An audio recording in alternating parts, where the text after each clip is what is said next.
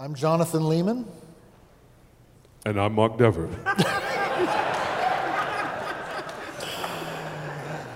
And with Mark and me are H.B. Charles, pastor of Shiloh Church, and you are? Thabiti Anyabwile, Anacostia River Church. Thabiti. Well, I got to do that slower and deeper. Yeah.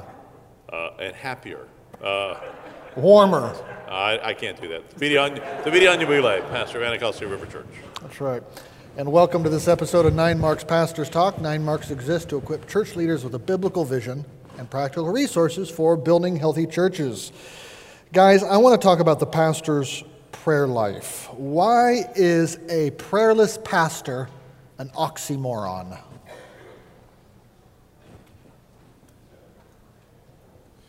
I don't know if they're an oxymoron. I think they're probably fairly plentiful if I believe the statistics on prayer and pastors' lives. I don't think that's too, I think that's to our shame. But I think John O. Addressed the conference earlier and gave those sort of 4 reasons why people struggle in prayer, from bitterness to blessedness. And I think the pastor's not immune to that. Busyness is part of it. I do think in some cases, many of us pastors, we wind up becoming pastors before we've ever been thoroughly discipled ourselves. And so I think there are a lot of pastors whose devotional lives are lopsided because they've actually not had the experience of an older, mature Christian or pastor really walking with them through the basics of communing with Christ and the disciplines of the spiritual life. And so that brother is limping along in some ways, patching things in their own spiritual life, even as they're trying to help the people of God patch and grow in that way. So I think it's probably a number of reasons. I like that idea of an older pastor training, teaching. I want to come back to that. But HB, Mark, why is prayerless pastor an oxymoron? Well, it certainly should be an oxymoron. That's what I'm getting at. Yeah. I think a good summary of the pastor's work is the statement of the apostles in Acts 6, verse 4. I have it on my phone to read it. That we will devote ourselves to prayer and the ministry of the word. Yeah. And both of those are just essential tasks of the pastor. They are essential to everything else that we do as pastors.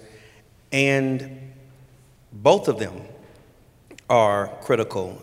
I was once asked, what's more important for the pastor, prayer or the ministry of the word? And my answer was, if you're 30,000 feet in a plane, what's more important, the left wing or the right wing? If one malfunctions, you are going down. And even faithful proclamation can puff up the pastor, can see no spiritual fruit if it is not bathed in believing prayer that expresses our dependence upon God. And so prayer is critical. Prayer is the work of the pastor. Go ahead, Thabiti. I just think that's so good, and I think that's so right. I think we do live in an age where there's so much emphasis on preaching and such regard for preaching, particularly in our circles, and so little attention to prayer that I think we create the impression that you can fly that plane with one wing. And I'm not sure that many pastors would have on their job description Acts 6, prayer, right? It's kind of assumed and not prioritized. And so no wonder it's maybe not as plentifully enjoyed as we would hope it to be. What strikes me about Acts 6 is there's division in the church, which is a big deal. And there's division in the church seemingly along ethnic lines, which is a big deal. You'd think the pastor would want to jump in and okay, we're going to do something here because this is a big deal. And yet they say, verse 4, but we will devote ourselves to prayer and to the ministry of the word. Help us understand that connection between those two wings, brothers. Why prayer? Why ministry of the word? What's the connection?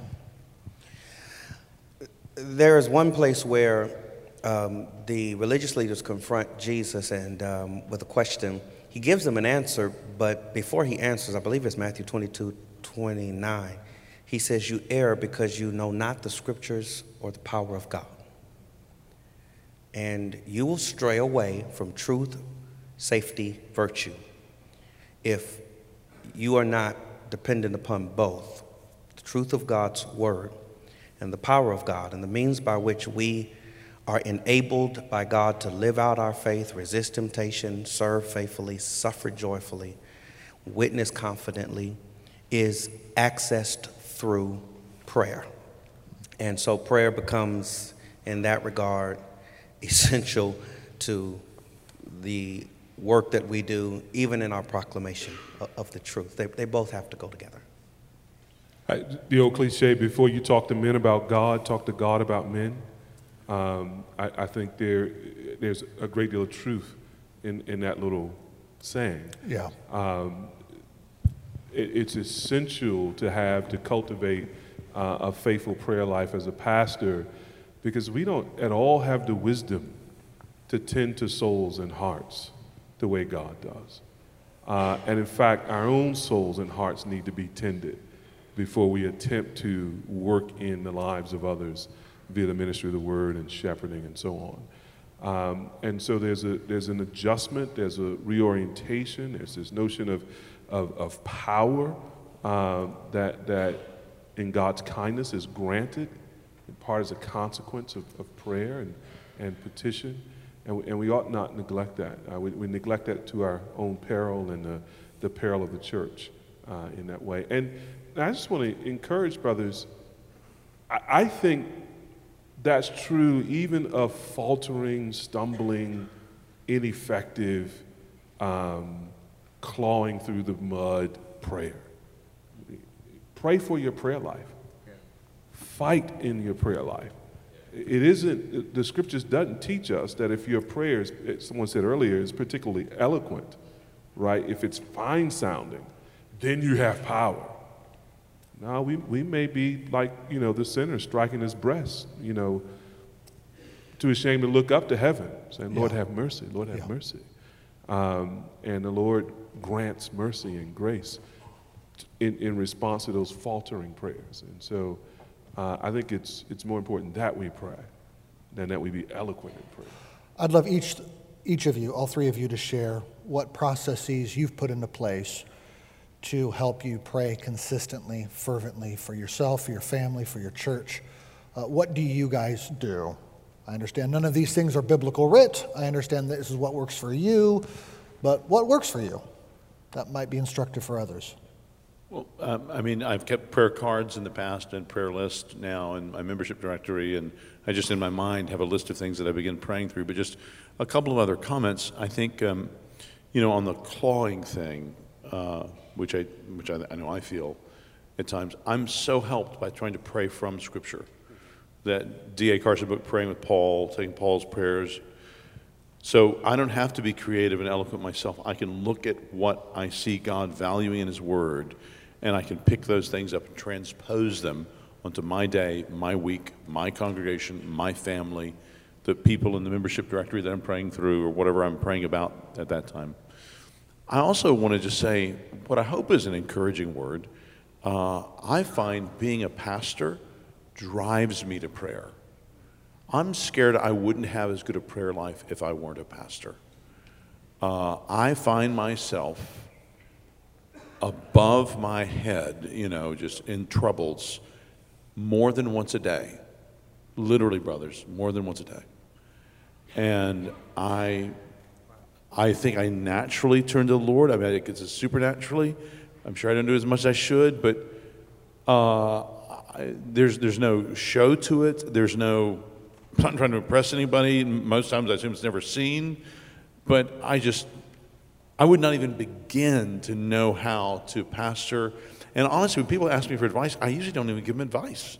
I ask them some questions and, pray. But for whatever wisdom I do have, and I am regularly feeling I'm in situations that have exceeded my wisdom, I am praying for it.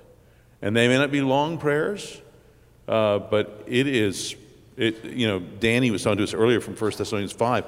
To me, it feels pretty much, if it's not praying without ceasing, it's praying a whole bunch. Every week, every day, and I'm not exaggerating. And I'm guessing a lot of pastors in here feel that same way. Brothers, you two, what structures, processes do you put in place that help you? Well, I want to pick up where Mark is. I'm glad he said it. It set me free. I feel that way. I'm often feeling like Paul, who's sufficient for these things. Sufficiency comes from God. Turn to God in prayer. That could be wrestling with a text. That could be a counseling appointment that's about to happen, or I'm that in the middle of, or impromptu conversation that a member just turned into a counseling session. So many things well beyond anything remotely close to my ability and my wisdom. And so there's a sanctifying pressure, I think, in pastoral ministry that should prompt us, lest we're dead, should prompt us to pray. Somebody brings a correction to you that you don't even initially agree with, but you're not sure they're wrong. It's not like saying there are 4 gods. You say there's just one. Well, no, not stuff like that. Just saying like, hey, you really mishandled that meeting because this is what that person really meant. And you're thinking, well, I don't think so, but I don't know, maybe. And I mean, I find stuff like that all the time. Yeah. All the time. Yeah.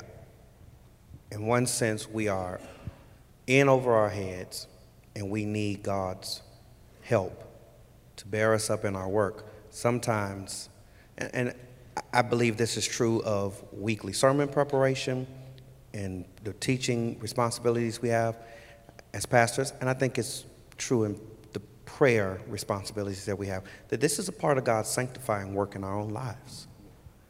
And there are times we need to be praying to be lifted up, and we also need to be praying to be brought down. The passage that I'll speak on whenever my mystery moment is to speak is, it's one of the places of many where Paul says, pray for me. Yeah. And it's just always humbling to hear the Apostle Paul say, in many instances to people he led to Christ, I need you to pray for me. And we needed to lift us up, and we need prayer to bring us down as well. Both of them are critical. It's funny, I really appreciate all of your answers. When I asked the question, I was thinking stuff like you started with, prayer cards or membership directory. But the way you guys all responded is more like a soldier in battle. Like, yeah, I'm shooting my gun, I'm getting shot at. Like, what do you expect? When do you shoot your gun? When they're shooting at me. I really am concerned that if there comes a day when I stop pastoring, I'm really concerned about what it will do to my prayer life. Desperation of the pastorate drives you. Yeah, it's not like I don't know the Lord. I don't love Him. I do. I was praying before I was a pastor. I assume I'll keep praying. But I do feel like the role the Lord has called me to regularly, I find myself in situations where my desperation that He always sees is obvious even to me. Yeah. And I'm a little concerned if I'm on vacation for a week or a month, it may not be so obvious. Well, in the text that I'll preach, Lord willing, desperation figures very prominently in the sort of impulse to pray. And I think this will be free. It was going to be in the sermon, but I'll give it to you now. I think one of the reasons we don't pray more often is we don't feel ourselves as desperate as we really are, right? And so in the ministry, the Lord has a gracious way, I think, of often stripping back the curtain so you can see the desperation and be driven to prayer more frequently than if you didn't have those inputs. You're trying to get us to answer the sort of structure and the routine question a little bit. I like your answers. Yeah. Just to comment on that for a second, Sure. though, is I've done different things at different times. And I know there's some people... Were you taught something as a young Christian that you adopted immediately?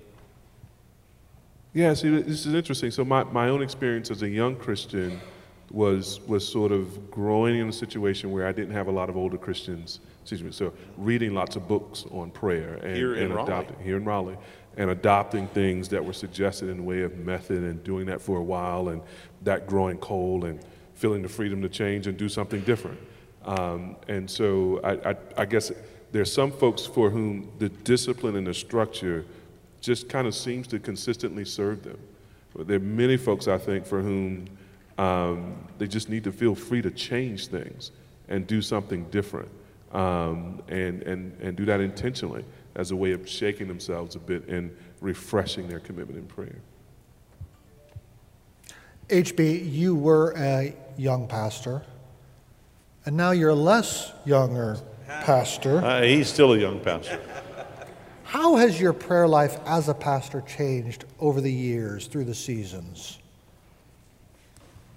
Wow, that's a good question. I would say two big things have affected me. One is just the impact that the years of Scripture study has had on my prayers. You gave away praying with Paul, and it just reading that book, I think it was under another title when I read it. Called to Spiritual Reformation. Yeah, just kind of rocked my world, because there's a sense in which if you kind of grew up in church, you pray by imitating the prayers of others that you hear. And to be in prayer meetings where basically we are praying about physical, material, circumstantial things, and to be spending time in the Scriptures and see the spiritual priorities with which Paul prays. And then the Psalms, the honesty of the Psalms in prayer, where in the Psalm he could, one moment be praising the Lord, and then, a few verses later, like, Lord, where are you? Those have just aided me. And I just feel like my spiritual growth, I trust, over the years, and my growing, deepening confidence that God really does have everything under control. Yeah. It's an amazing thing that some people question why they should pray if that's the truth. But this is the hope of prayer. This is the joy of prayer, that we are praying to the God who is able to do far more abundantly than all that we could ask or think, according to the power that's already at work in us. Just that growing confidence is an encouragement to pray. Pagans pray. Pagans say, help me with my test. Help me to get into the university or whatever, right? But a difference between a non-Christian prayer and a Christian prayer, hopefully in time and increasingly, what you're testifying to, is it's conforming itself to the line of Scripture, right? Scripture's confessions, Scripture's lamentations, Scripture's praises, Scripture's ambitions. And so in that sense, your experience, brother, of growing in biblical terms, whether the Paul or the Psalms, I think should typify all of us, right, as we age. They're becoming more biblical. Just a quick curiosity question, turn it back on you for a moment. You had one season where for a few months you were pastoring a church, and I'm, as the main preacher. Yeah. Did you feel any change in your prayer life during that time, during those months? I've never thought about that. I don't know that I did, brother. I know I think I can say by God's grace I was faithful in praying for the church. I don't recall. I'd have to think about that more. He knew he was coming back home. Well, that's true. It was temporary, yeah. I mean, only here 6 months. When you have a godly when you have a godly older man after a Wednesday night Bible study come up and yell at you and say bad things with other people standing there, what are you supposed to do? Yeah. I'm not going to answer him back. I don't really want to go repeat it all to Connie. Yeah. I better go pray. Amen. Thabiti, you mentioned having older men positively. disciple you, or the fact that we at least need that. Is that something you experienced? Is that something you try to provide for others? In general, with regard to prayer, or? In prayer. Yeah, so before Christ, the most shaping tutelage in prayer I had was learning to pray as a Muslim, and making Salat 5 times a day and being faithful at that and all that good stuff. So when the Lord saved me, I think one of the things that slowly had to be worked out of my system was the kind of rigidity of religious form and exercise in Islam. Yeah. To move from prescription to freedom in something like prayer. So there was part of that that had to be happening in my heart that wasn't about the people around me at all. It was about the Lord just having to teach me for freedom, Christ has set you free. Stand firm then. Do not let yourself be entangled again by a yoke of slavery, right? So that's probably the biggest change in my life of prayer over my, however many decades now.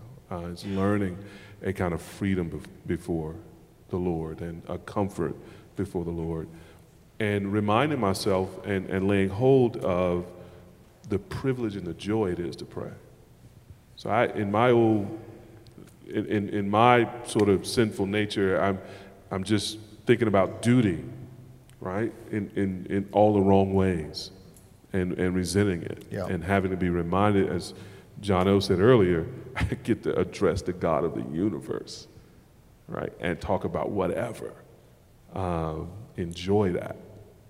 And so that's part of the hard work that I have to do. In terms of passing it on to younger men or other guys, I try to disciple other guys. I think the main way I do that is praying with them, recommending good things to read and discuss with regard to prayer, trying to model prayer in our services corporately, or to model prayer when I'm meeting with them in Bible study or a small group or what have you. So all those kinds of things. But again, and this may be owing to my own past, but I don't have like a hyper-structured way of doing that, as much as trying to walk together and learn to pray together. Would you guys, all of you are describing this like, I have to pray because of desperate situations or joy in the Lord. Would you say to the brother pastor who's like, it's been a dry season, I'm not feeling it right now, I'm not feeling the desperation, would you say to him, well, put those structures in place, do your duty anyhow? I would, but I would also say pray about that sense of numbness or dryness. Yeah. Right? If you're in a season, I think recognize that as something that's not optimal, that's not necessarily healthy, that there's better for us. And so to put on your prayer agenda something of a request about personal revival, and being refreshed in the Lord and being awakened to things, to be brought low, because oftentimes that's a kind of pride, I think, a kind of self-sufficiency that grows up in our hearts, or even a complacency.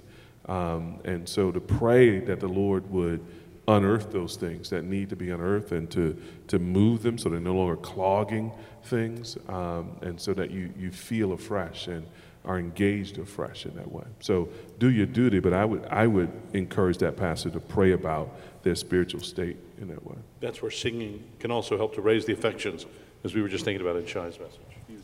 And not only that, I think the aid to that is, for me in dry periods, is an aid for me has been just turning up as well corporate prayer with others. And that fellowship in prayer, that accountability in prayer, that encouragement to pray, has been a means that God has used to pull me out of some of those dry times in my own life and ministry. I said to these guys recently in a different setting, in a dry season, I've had to lean on my wife and say, okay, honey, I just need you to be praying with me more, because I was in a dry season. And in the same as the church, leaning on the church. I think leaning on your spouse is something you can do. Any last comments you guys have on a pastor and his prayer life. John 17, prayer is a privilege. The Father and the Son and the Spirit, by implication, are inviting us into the same loving fellowship they had before the worlds were created. Oh, what a joyful thing. That's a good last word. Brothers, thank you for your time. Just want to say amen. You can also listen to the Shiloh CD with our brother HB Jr. on there, leading in song sometimes.